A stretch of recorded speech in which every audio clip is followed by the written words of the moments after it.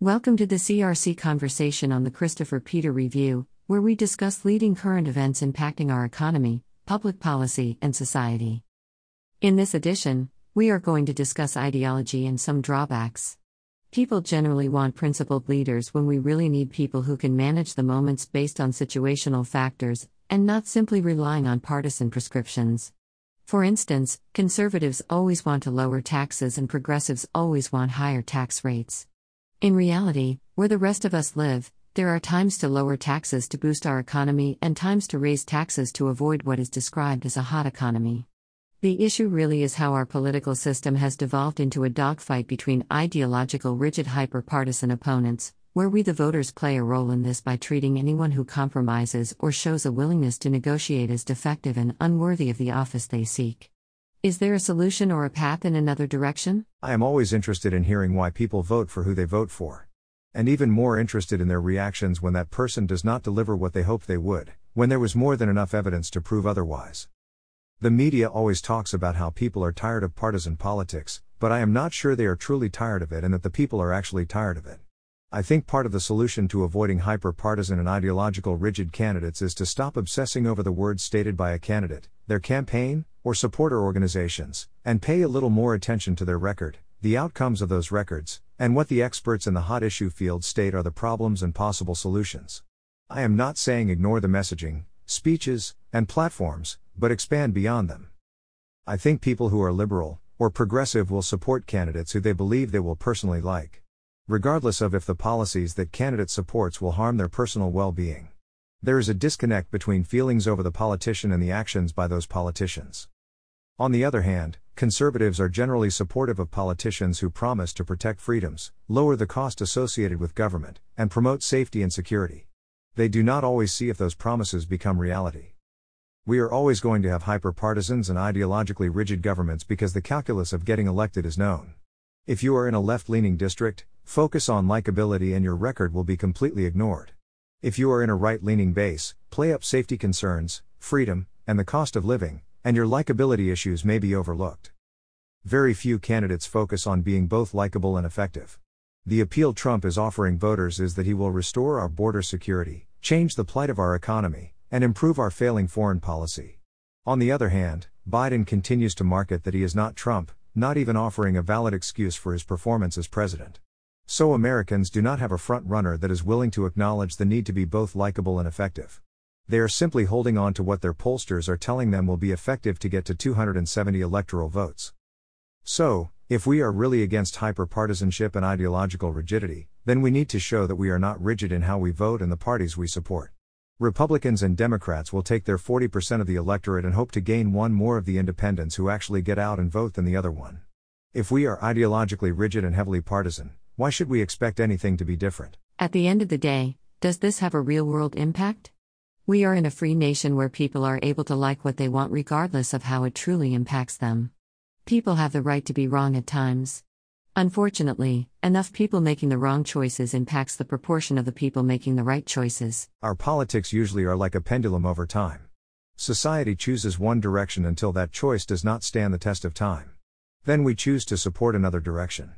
That is usually the cycle we live under.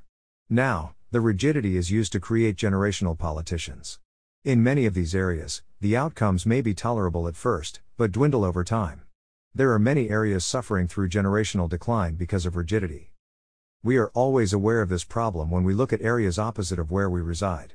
If you live in a conservative area, you decry the liberal political machines and vice versa.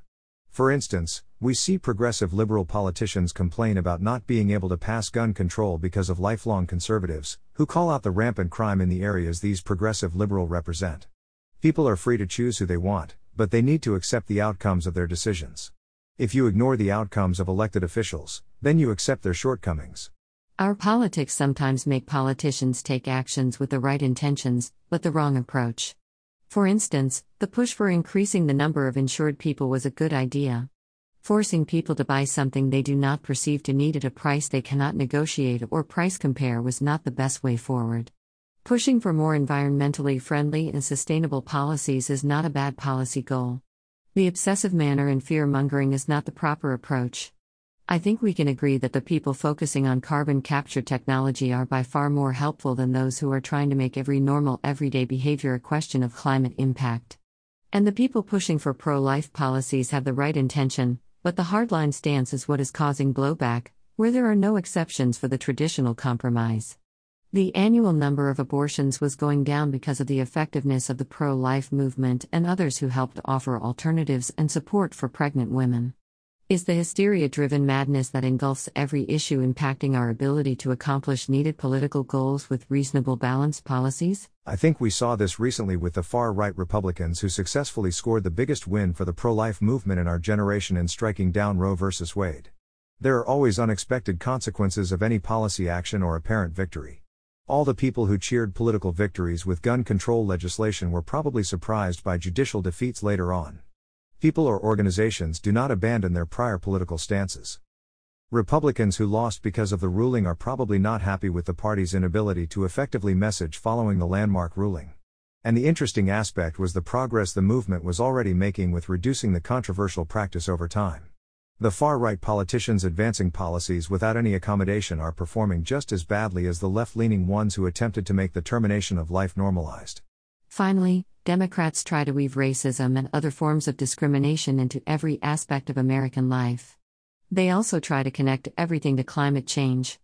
Now, it seems like they are connecting the two with environmental racism. As much as they market that they are the party of mainstream, the progressives running the party continue trying to normalize radical ideas without any shred of evidence. They want us to believe everything is systemic racism. The real problem we are seeing is systemic stupidity. The progressives do not have any evidence that their ideas are workable and beneficial, so they cloak them in buzzwords to drive emotional support from the feel first think later base.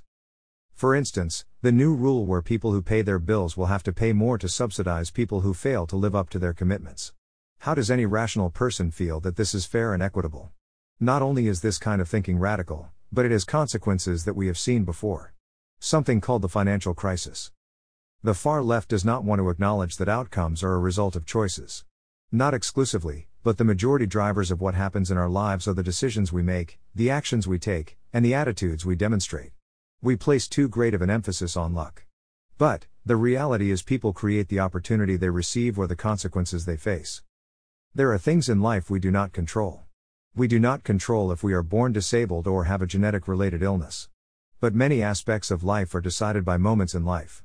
And we cannot continue having this imbalance where we reward bad decisions and poor behaviors by making the people who do the right thing and make the right choices work harder and take home less to comfort those who position themselves in the worst spot in life. And we need to stop fabricating division, which only creates real division. We need to stop storytelling and focus on real facts. Address the real drivers of why communities struggle. Address the real reasons why people experience negative externalities. The continued storytelling is only making the bad outcomes more prevalent. We do not want to struggle to be comfortable, but motivating people to want more and get more out of their life. Reward good decision making and good behaviors. I thank you all for experiencing this edition of the CRC Conversation. Make sure to come back next week to experience more here on the Christopher Peter Review.